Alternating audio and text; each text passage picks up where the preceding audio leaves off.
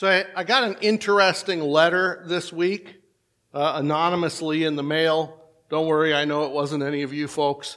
And I just found it mildly humorous. It was somebody sent a 2-page letter, and apparently they sent it to a whole bunch of churches. And from the postmark, it seems that they were in Michigan somewhere near Detroit. And the juxt of the letter was that we need to get away from these man-made translations that call themselves the Bible. And we need to get back to the original Bible, the King James. If you don't get that, see me afterwards, because the King James ain't the original Bible, folks. If you were given a lottery ticket, like say somebody gave you a birthday card, and inside that birthday card they had bought you a lottery ticket, okay? They said, just give this to them and call that their birthday present. And you looked at that lottery ticket, and that night was the drawing, and lo and behold, you won the jackpot.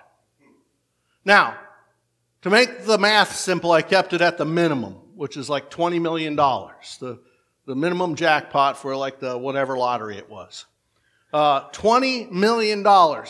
Chances are, if you saw that, you would be pretty happy. You'd be like, wow, that's a heck of a birthday gift somebody gave me. But you would probably not be as happy as you think that you would be. For starters, the way they set it up is it's kind of a scam. The $20 million that they say you won, you only get that if you take 20 years to get paid for it. I thought it was 20. If you take the lump sum payout, the government just takes half right off the top. Half. They take half off the top. Okay? So, you only get 50% when you go to get your payout. Then,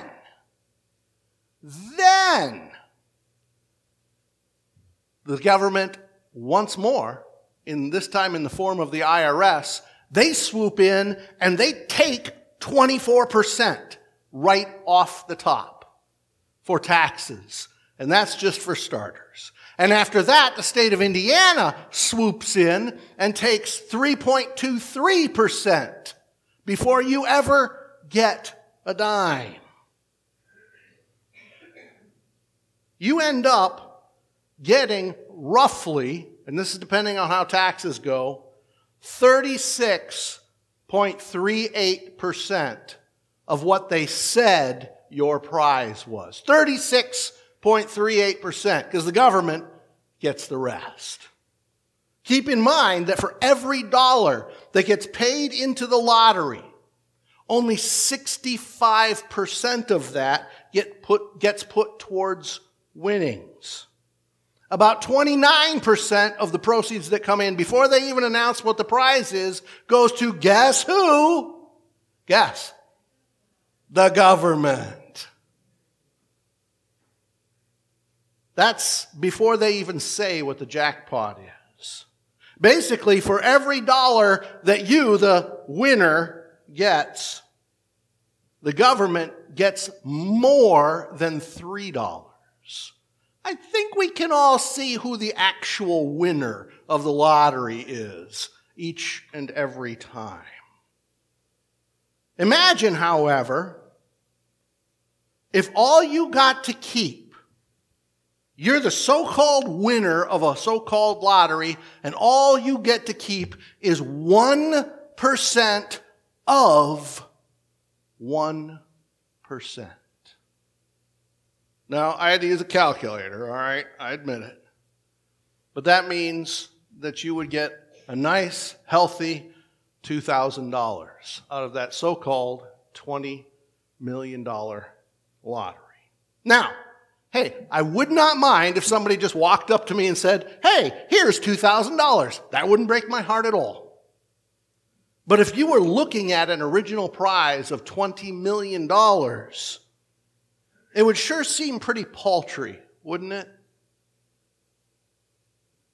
And yet, it would seem that some people who claimed to follow Christ were more than happy to not only accept something far less than 1% of 1% of the actual prize, but they were preaching it to others as well.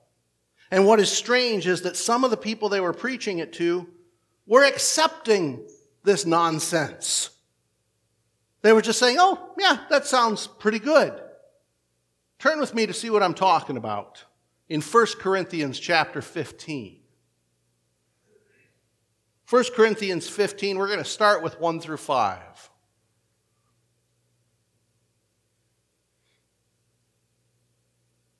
Now I would remind you, brothers, of the gospel I preached to you, which you received, in which you stand, and by which you are being saved, if you hold fast to the word I preached to you, unless you believed in vain. For I delivered to you as of first importance what I also received, that Christ died for our sins in accordance with the Scriptures, that he was buried, that he was raised on the third day in accordance with the Scriptures, and that he appeared to Cephas, then to the 12. The letters to the church in Corinth are wonderful things for us to have. They just really are.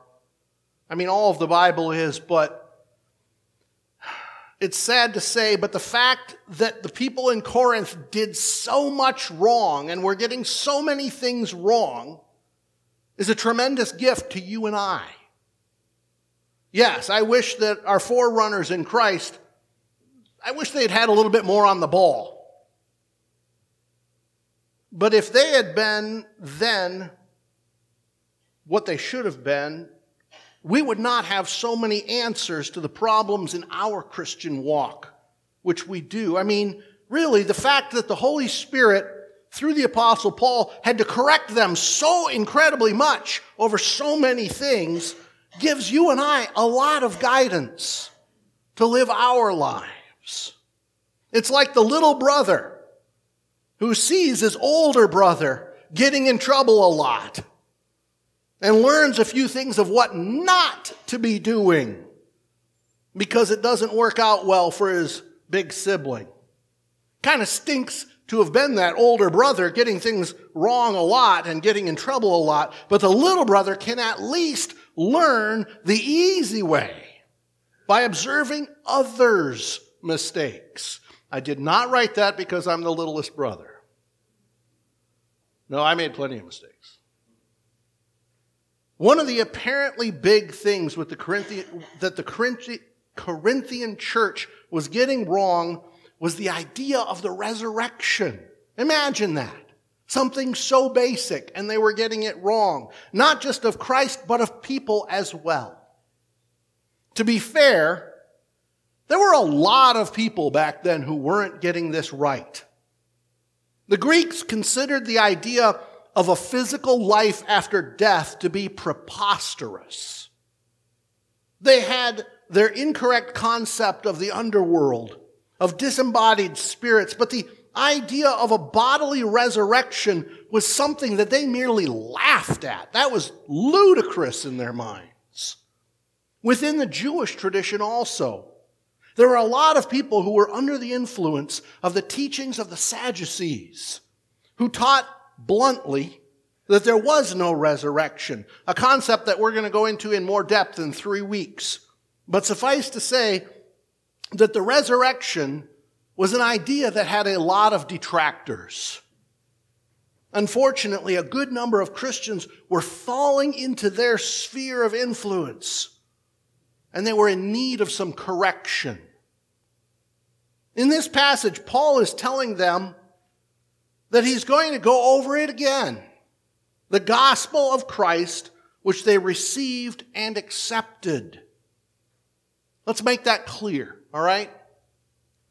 They were told about the gospel of Jesus dying for our sins and rising from the dead as the first fruits of the resurrection. They were told this.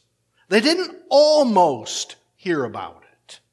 They didn't get pretty close to accepting it. They heard it. They received it. They accepted it. And it is through this gospel that they were now able to stand. It is through the gospel that they are being saved, is what it says. By having this faith in Jesus. But then it says something very, very odd and very, very important. It says, if you hold fast to the word I preached to you, unless you believed in vain. These words, right there in Scripture, let me tell you something. Those words vex a Calvinist to no end. They simply cannot abide them saying what they say, so they have to change them. But we'll get back to that in a little bit. This says that one terrible but terribly important word. It says, if. In Greek, it's I, E-I. That word suppresses the adiposis, and I'm probably pronouncing that word wrong. The adiposis is the main concept of a sentence. In this case, the term, you are being saved. That is the main concept of the sentence. And it is suppressed by the term if, like an on-off switch. When the switch is on, it makes the concept true. If the switch is off, it negates the main concept. If this. We might not know the lexicon of the verbiage by heart, but we all know what it means. We were all taught this in childhood. Hopefully all of us were. And it was so convenient that my granddaughter said what she said about cleaning the house, because in my sermon, it literally says, quote, you learn this in childhood, if you clean up your room, you will get an ice cream. Now, you don't have to have an English degree to understand what that means, and the reverse. If you do clean your room, you get what? That automatically also includes the negative. If you don't clean your room, you don't get any ice cream, unless your parents are spoiling you. It's an automatic. This doesn't take genius level. If you do this, then this happens. Also means if you don't, the reverse happens. But the Calvinists can't accept this. So they mutilate the clear meaning of the text to become the equivalent of saying, and this, I'm not kidding you, this comes straight out of a book I read this week. They would have it say, since you didn't clean your room, it's clear that you were never really going to get ice cream in the first place. That's their understanding. It's very important that we're careful about from whom we accept teaching on the Bible. That's what Paul is talking to them about. When you are having teaching to you about Scripture, it is very important that you pay attention to who it is that's teaching and what it is that they're teaching. You've got to be really, really careful. One of the sources I read through while prepping for this sermon, I'm going to name it. It was my NIV study Bible, the 1984 version. I looked at what the notes had to say on this passage. In the notes about verse 2, it says in grand old Calvinistic style, here's what the man says, quote, if you are not persevering in the Christian faith, it is an evidence that you did not have saving faith in the first place. That's what he gets out of this passage that says, if you hold fast to what you did believe. Ah, yes, when the Bible doesn't fit your doctrine, just do violence to the text of the Bible. But a further proof that the man who wrote these notes is not to be trusted for good Bible teaching is what he says about verse 3. Where Paul says in verse 3, what I received, I passed on to you. This is what this dyed-in-the-wool Calvinist would teach us. He says, quote, here, Paul links himself with early Christian tradition. He was not its originator, nor did he receive it directly from the Lord.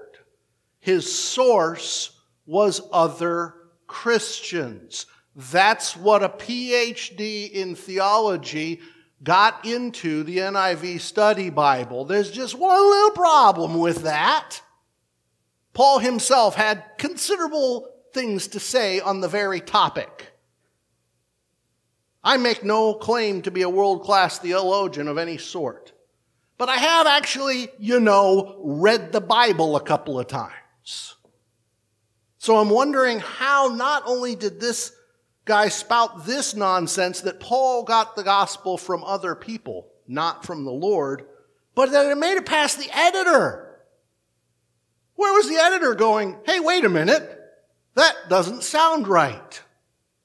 Because Paul says very clearly where he got the gospel. Galatians chapter 1, verses 11 and 12. For I would have you know, brothers, that the gospel that was preached by me is not man's gospel. For I did not receive it from any man, nor was I taught it, but I received it through a revelation of Jesus Christ. Paul and the guy who wrote the notes for 1 Corinthians in the NIV Study Bible apparently don't know what the other one wrote. And I'm telling you, one of them's wrong. And it's not Paul.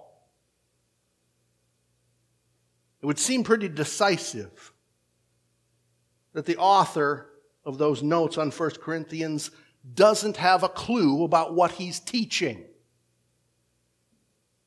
So be very, very careful to hold fast to the Word and not what someone says about the Word, which goes directly against the Word. Doesn't matter how educated or famous they are. This was the very problem that Paul was having with the people in Corinth. They knew the gospel. They'd been taught it by Paul. He received it from Jesus. It was this gospel and their faith in it that it says was bringing them salvation. But only if they would hold fast to it. And yet their firm grip on the gospel was slipping. They were buying into things taught by men, which contradicted what was taught by Jesus and the Holy Spirit. So what was it that they were believing? Well, Paul goes on in this passage to emphasize that what he taught them was that Jesus died for their sins, that he was buried, and that he rose again. They were having a hard time with this. That's to be anticipated in their time.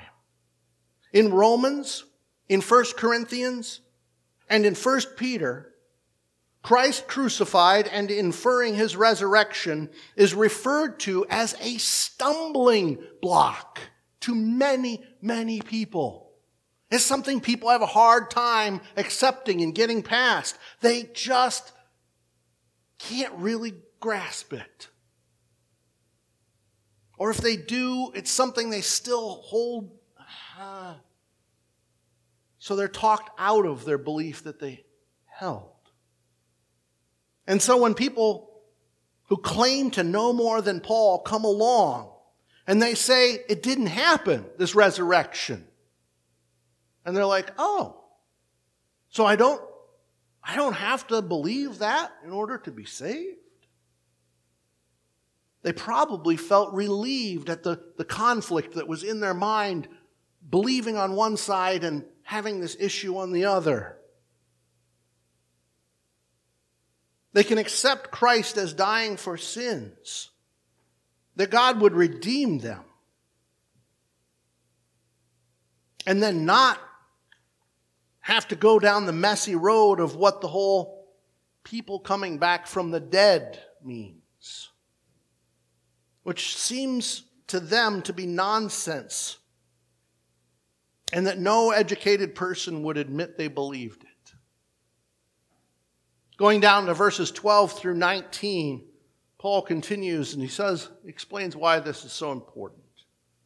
Now, if Christ is proclaimed as raised from the dead, how can some of you say that there is no resurrection of the dead? But if there is no resurrection of the dead, then not even Christ has been raised. And if Christ has not been raised, then our preaching is in vain and your faith is in vain. We are even found to be misrepresenting God because we testified about God that he raised Christ, whom he did not raise, if it is true that the dead are not raised. For if the dead are not raised, not even Christ has been raised. And if Christ has not been raised, your faith is futile, and you are still in your sins. Then those who have fallen asleep in Christ have perished. If in Christ we have hope only in this life only, we are of all people to be most pitied. It may seem like a concept from ancient times, and it doesn't apply to us today, but that's not fully the case. This rejection of the bodily resurrection. While no recognized Christian denomination teaches against the resurrection of Jesus, a lot of people who call themselves theologians do. From the website theconversation.com, in an article entitled, "How Baptists Hold Differing Views on the Resurrection of Christ and Why It Matters." I'm going to quote from that. It says, "Was Jesus' body literally raised from the dead? And what relevance does the resurrection have for those struggling for justice?" These questions emerged in the wake of theological modernism, also known as liberal theology. Theological modernism led liberal Christian theologians to attempt to create an alternative path between the rigid orthodoxies of Christian churches and the rationalism of atheists and others. This meant that liberal Christians were willing to revise or jettison cherished Christian beliefs such as the bodily resurrection of Jesus, if such beliefs could not be explained against the bar of human reason. You may have never heard a preacher espouse the idea that Jesus didn't rise from the dead bodily. But they are out there. And they write so-called Christian books to that effect. And they are influencing thousands of other preachers and theologians and people in churches who just want to read something that they think is a deep theological book. There are also thousands, according to several surveys, who preach that Jesus rose, but they don't believe it. Which brings us back to the lottery and that 1% of 1%. Would you be the slightest bit happy if that was all you got when they told you, hey, you won $20 million, here's a check for $2,000? Only getting 1% of the winnings of the lottery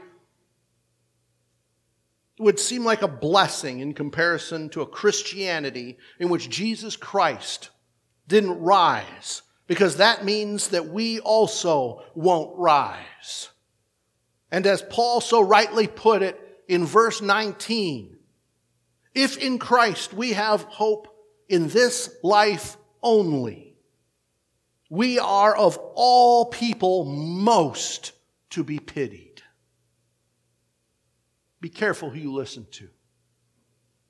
Be careful who you read. Be careful who you find yourself being influenced by about the Word of God. There are wolves in sheep's clothing, pretending to be ministers of the gospel of Jesus Christ, but are teaching blasphemy and heresy. Even if you are to live your best life here and now, let's say you are healthy, let's say you're wealthy, you're good looking, in great shape, happy, you've got the perfect marriage to the perfect spouse and all of the best friends, all that combined, what a pitiful excuse that would be as a replacement for the salvation which only comes through faith in Christ Jesus and Him crucified for our sins and raised from the dead as a first fruits and conquering of death, so that you and I might also rise and spend eternity with God in heaven. But if you haven't accepted Christ, if you're sitting there week after week after week going, oh, well, that's some interesting information, that sounds kind of good, but you have not accepted Christ as your Savior, you're not even going to get the 1% of the 1%. Don't wait another day. Give your life to Christ and have Him remove those sins which burden you. Come today as the praise team leads us.